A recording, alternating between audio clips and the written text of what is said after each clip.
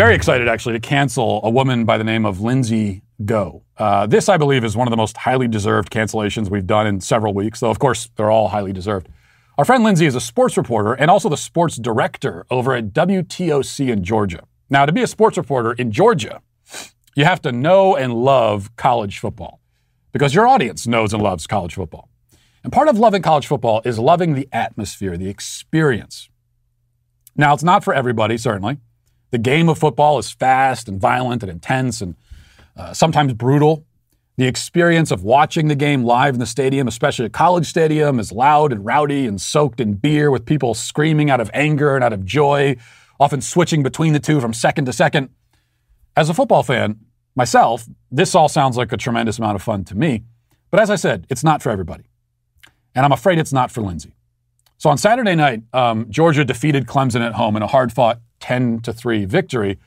Lindsay was reporting at the stadium and decided to set up for a live shot right at the exits as 90,000 drunk and deliriously excited football fans were filing out. She chose to set up her cameras in the midst of this swarm and then was less than pleased with the results. Later that night, she tweeted, "Got all kinds of violated during my first live hit by fans." She also claimed that she'd been groped, quote unquote. And she said after that the experience was that she was stressed by the experience and startled and, quote, frazzled. But courageously, she assured the public that she was okay. Then the next day, as the nation waited with bated breath for an update from Lindsay, who was stressed and frazzled at the football game, she finally released the footage. Now, it's up to the eye of the beholder, or the beer holder, as the case may be, to decide whether Lindsay was in fact groped and violated, or whether she was simply greeted with the kind of boozy enthusiasm that literally anyone standing in front of a camera in that situation would have experienced. And that's up to you to decide, but let's watch the footage here. Here it is. Hello. Please don't touch me.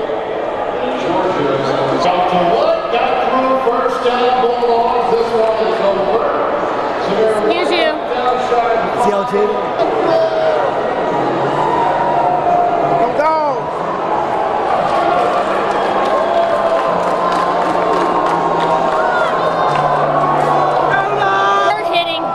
Slugfest, and the Dogs ran away with it. A 10-3 win here at Vegas. How long do I have? Please don't touch my equipment. Please don't. How long do I have? I've got to move. Okay, I can hear you, but I'm moving.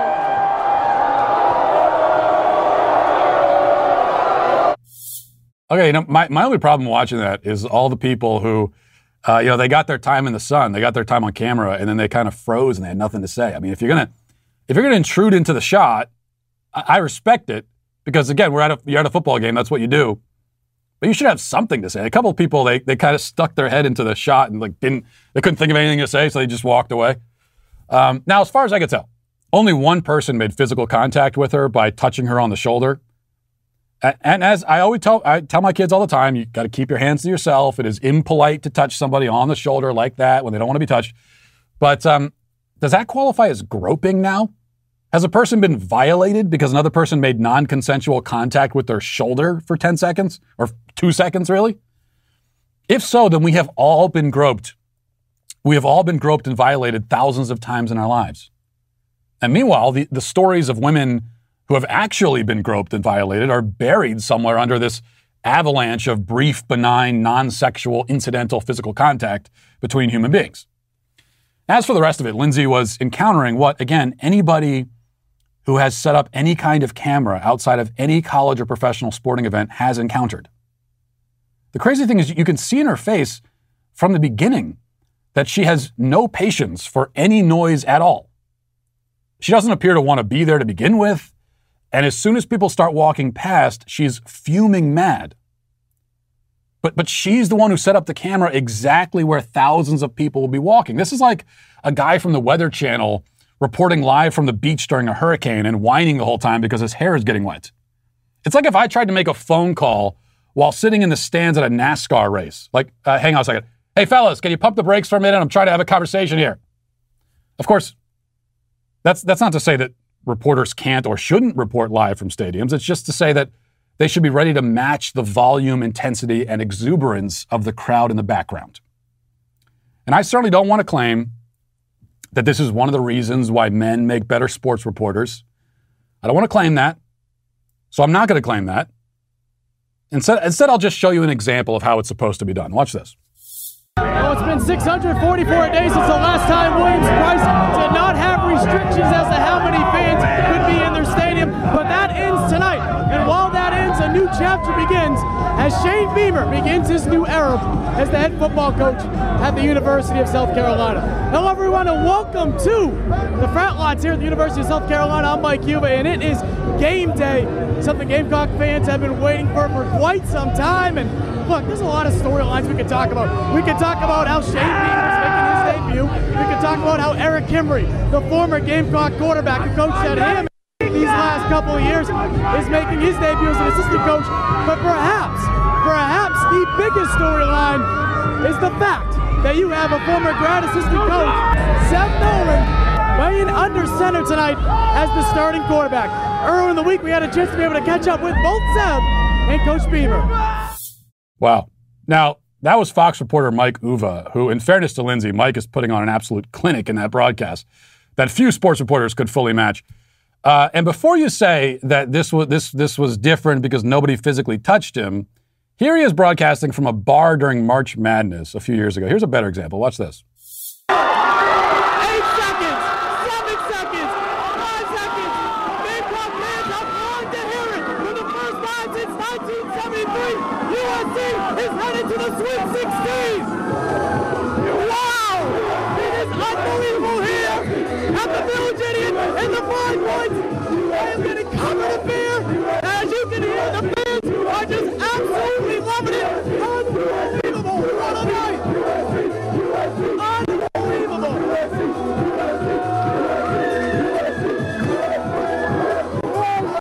it crazy? People are a little bit excited. You know, they're a little excited. Covered in beer, people grabbing onto his back and his shoulders. Lindsay would be in counseling for a year after that experience. That's what I want to see Lindsay in that environment. She would break down in tears. She'd be telling stories about the trauma to her grandchildren 40 years from now. And who knows how the story would evolve by then. Now, I was trying to do a live shot from the bar, and all these basketball fans with machetes and chainsaws started hacking me to pieces. Maybe not literally, but metaphorically. They're metaphorical chainsaws. Now, it wouldn't be fair to say that all female sports reporters are like Lindsay. But even so, I must say, this situation only demonstrates why I personally prefer for sports broadcasts, especially football broadcasts, to be handled mostly by men. Lindsay, though worse than the average, even as far as female sports reporters go, is definitely not the only female to enter into this mostly male space and seek to feminize it. She wants the football stadium to be quiet and gentle, considerate, respectful of personal space. She wants it to be a more feminine environment. She's not trying to assimilate herself into the culture of football fans. She is rather hoping that they assimilate themselves to her. This is a problem across our culture. Sports just happen to be an area where the problem is especially pronounced and obvious. Females enter into areas that have typically catered and mostly belonged to men. And then, often quite successfully, they try to change them, to emasculate them, and thereby destroy the primary reason for their existence in the first place. This phenomenon is so far-reaching in football especially that they're even changing the rules now to make the game itself more gentle and feminine. Football is, still violent, but it's less violent than it used to be. This year, they're even focusing on penalizing players who say mean or rude things to each other on the football field. They've been doing this during the preseason in the NFL. All of this, along with the token female sideline reporters and the female analysts at halftime, it's an effort to make the game less appealing to the people the game was invented for to begin with. Now, meanwhile, it should be acknowledged, women are experiencing the same problem in the reverse. Female spaces are being invaded by men, often the most private spaces, like locker rooms, for example. But it's a different kind of invasion. Not better, it's actually worse, but it's different. Because the men invading female spaces do try to assimilate themselves, but they assimilate themselves too much. They assimilate themselves to the point of pretending to actually be women. And the effect ultimately is that women don't just lose their spaces, as men have lost ours, they also lose their identity in the process. So, it's a big confused mess, all in all. And it all starts from the incorrect assumption that there is something wrong with men and women having their own spaces, their own interests, their own identities. Sports reporter Lindsay didn't create this problem, but she is just one more example of it. And for that reason, she is today, I must say, canceled. Back to school season is upon us, and while many American kids are excited to get back into the classroom, many others are not, because these children don't know where their meals will be coming from this semester. That's why Good Ranchers has made it their mission to donate 100,000 high-quality meals to kids facing food insecurity and malnourishment this fall semester. For every box ordered through the month of August, Good Ranchers will donate a nutritious meal to a child in need. Help them reach their goal of 100,000 donated meals by ordering your box today at goodranchers.com/Matt. Good Ranchers is an award-winning food delivery service that ships 100% American meat and seafood right to your door. Named the best food subscription service earlier this year, Good Ranchers is the fastest growing meat company in America. They source only the best American farms so that you can trust that you're feeding your family with the highest possible quality meat and meals every day. Plus, right now, you can use my code Matt to get $30 off your order plus free shipping. Your purchase furthers their mission to donate 100,000 high-quality meals to children in need. This is a great cause that we should all rally behind. Go to goodranchers.com/Matt today. Use my code Matt when you place your order, and let's help these guys hit their goal. Today we have the exciting opportunity to cancel a pet food company. The Better Choice Company makes super premium natural pet food for millennial and Gen Z pet parents. Now, we've already have enough fodder here just in the opening sentence to cancel everybody in sight, but it gets better. As Yahoo Finance reports, the very unaptly named Better Choice Company has launched a new ad campaign for its Halo dog food brand. And here's the marketing pitch according to Yahoo. It says, quote, "Let's face it, pets are the world's best kids. That's why Better Choice Company, a pet health and wellness company, unveils its new marketing campaign to celebrate pet parenthood. The new Halo Pet campaign sets out to validate and empower the new generation of pet moms. The campaign launches in support of the company's new brand, Halo Elevate, a super premium natural pet food backed by science. Millennials are delaying having children. They are, however, enthusiastically embracing pet parenthood, with 76% of millennials owning a pet. The new campaign from Halo is speaking to these pet moms and saying, we see you, we get you, we are you. Now, if I was a narcissist, I might think that this ad campaign was made specifically to annoy me personally, because it's got all of the elements there.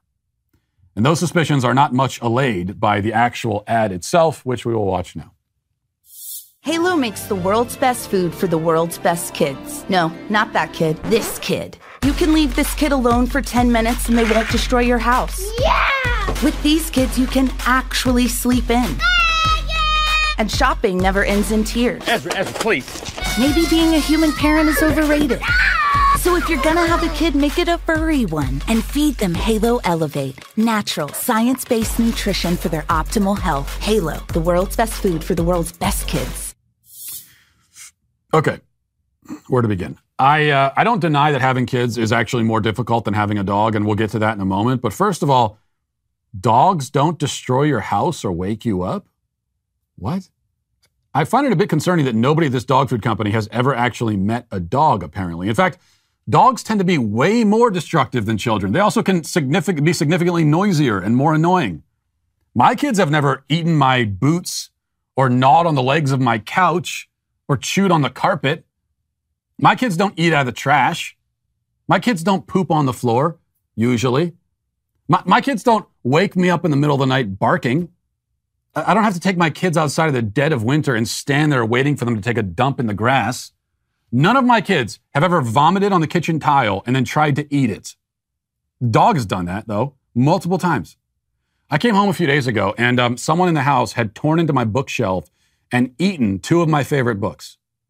Guess who did that? Wasn't my kids, I can tell you. Now I'm starting to wonder actually what kind of kids these people have encountered. You know what my kids can do? They can clean up after themselves. Okay, sure, it does take a lot of coaching, and often I have to, deploy various methods of encouragement, shall we say, to get them to clean up. But you can actually raise your kids to clean up after themselves. A dog will never do that. If a dog like picks up a shoe in his mouth and walks it over to the other side of the room, right, and drops it there, everybody will applaud. Oh, look at the dog. He's so great. It would take the dog about 19 hours to clean a whole room at that pace. My kids can do it in at least 18 hours. My kids can do other things too, like they can pour their own bowls of cereal in the morning. They can bathe themselves.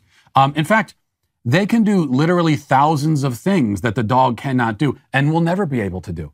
And as my kids get older, they'll become even more self-sufficient, while my dog will still be barking at leaves and crapping all over the place. But here's the main difference between my children and the dog. They are my children. The dog is not my child. He's a dog. I'm not the parent of my dog, and you are not the parent of your dog. So stop saying that you are. You are not a dog mommy. Do you know who your dog's mommy is? Another dog. There's a dog that mated with another dog and had a dog, and that dog gave birth to your dog, and that dog is your dog's mommy. You didn't mate with a dog and have a dog. I sure hope you didn't. Okay? Not only are you not your pet's parent, but in fact, your relationship with and to your pet bears no resemblance at all to the relationship a parent has with and to their actual human child. Aside from all the many functional differences between dogs and kids, the other major difference is that within a human nuclear family, there's an opportunity for a loving bond which far surpasses anything you will ever experience with any other human, much less a mangy four-legged beast. I love my kids in a way that I could never love an animal. I know them in a way that I could never know an animal. I was there with them when they were born. I've cared for them every moment of their lives. I've gotten to know them more deeply as time has gone on. We can talk and have conversations. We can share experiences on a much deeper and more meaningful level than you can share any experience with a dog. My children have brought me great joy. They more joy than any animal can bring. They also can make me much angrier and more frustrated than any animal can make me, but that's only because they are human beings. They are complex. They can be rebellious and strong-willed. They're self-aware. They have their own ideas about the world. My dog has no ideas about anything. He's an idiot and always will be. It is much more complicated to discipline a child, right? And there's more at stake. So if you fail as a parent, your child might become a monster who inflicts unimaginable suffering on himself and the world. If you fail as a dog owner, your dog might bite the mailman or whatever. Does this mean that it's better to own dogs because it's easier? No. It means that owning dogs is simpler and easier in some respects, but also much less important. There's much less potential for greatness and for love in its fullest and deepest form. Just as you could climb a mountain, or you could sit on your butt and watch TV. A lot less can go wrong watching TV. It's easier and takes less effort. Does that mean it's better to watch TV? Does that mean that you should never climb any mountains, whether literally or metaphorically? Sure, if you want to live a shallow and meaningless life. But here's the thing. If you avoid the difficult things in life, you also are avoiding the greatest joys and most fulfilling and most meaningful experiences that life has to offer. This is the bargain you make when you elect to be a dog parent, quote unquote, instead of a real parent.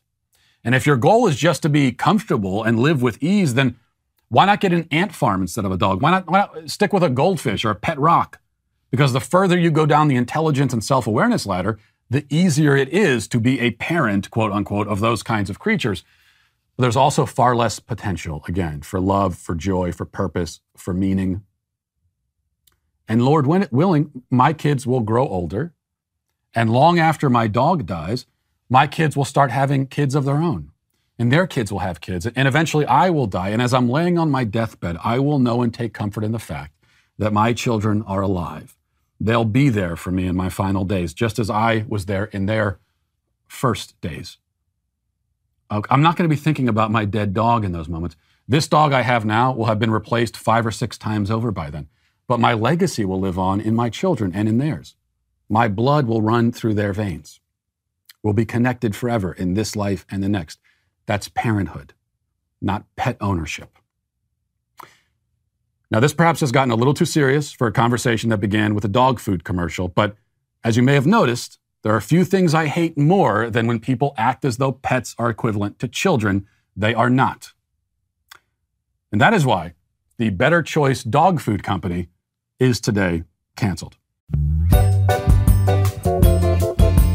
Please we've talked a little bit about the unintended consequences, the trade-offs, when it comes to efforts by the climate alarmists and the environmentalists to supposedly save the planet. Here's another one. This is from the Daily Wire. It says, a law to conserve a species of fish may have inadvertently led to a recent uptick in shark attacks in the state of New York. Experts interviewed by the New York Post said that sharks are returning to the waters off Long Island Sound because of a boom in the population of Atlantic menhaden. I think that's how you pronounce the species of fish, which is a species of fish native to the area. That means sharks have been approaching Long Island beaches, and in the process have been coming dangerously close to, and in some cases, biting beachgoers. And there have been, according to the executive director of the South Fork Natural History Museum Shark Research and Education Program, the reason why people are interacting with sharks more often this year and more than last year is because of the conservation efforts. And I think it said there have been 6 beachgoers who have been victims of shark attacks already so far this summer in New York.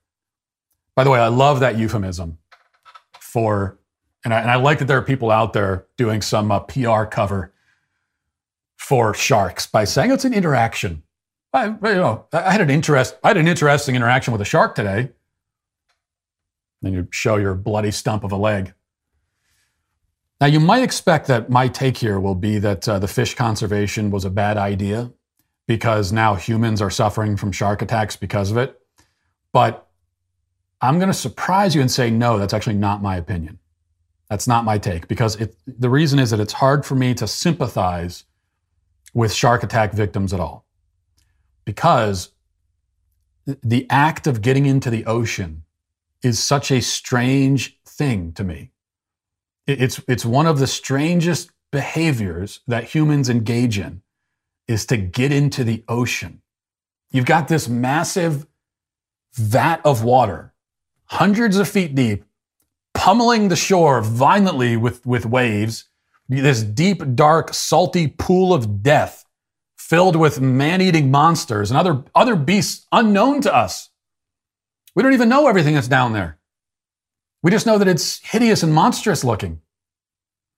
And you're floating around and you have all of that death underneath you. It's impossible to know exactly what's lurking under the surface. And our response is to get into it. And then the worst are people that, like, if you surf or something, then it's not my thing, but okay, that's a recreational activity I can sort of understand. It does look sort of fun to do, but most people who get into the ocean, they don't even do anything. They just kind of like stand there and let the salty water pummel them in the face for 45 minutes and then they get out. It's a very odd behavior. So when you get into the ocean, you are getting in, this is where the sharks live. This is their home.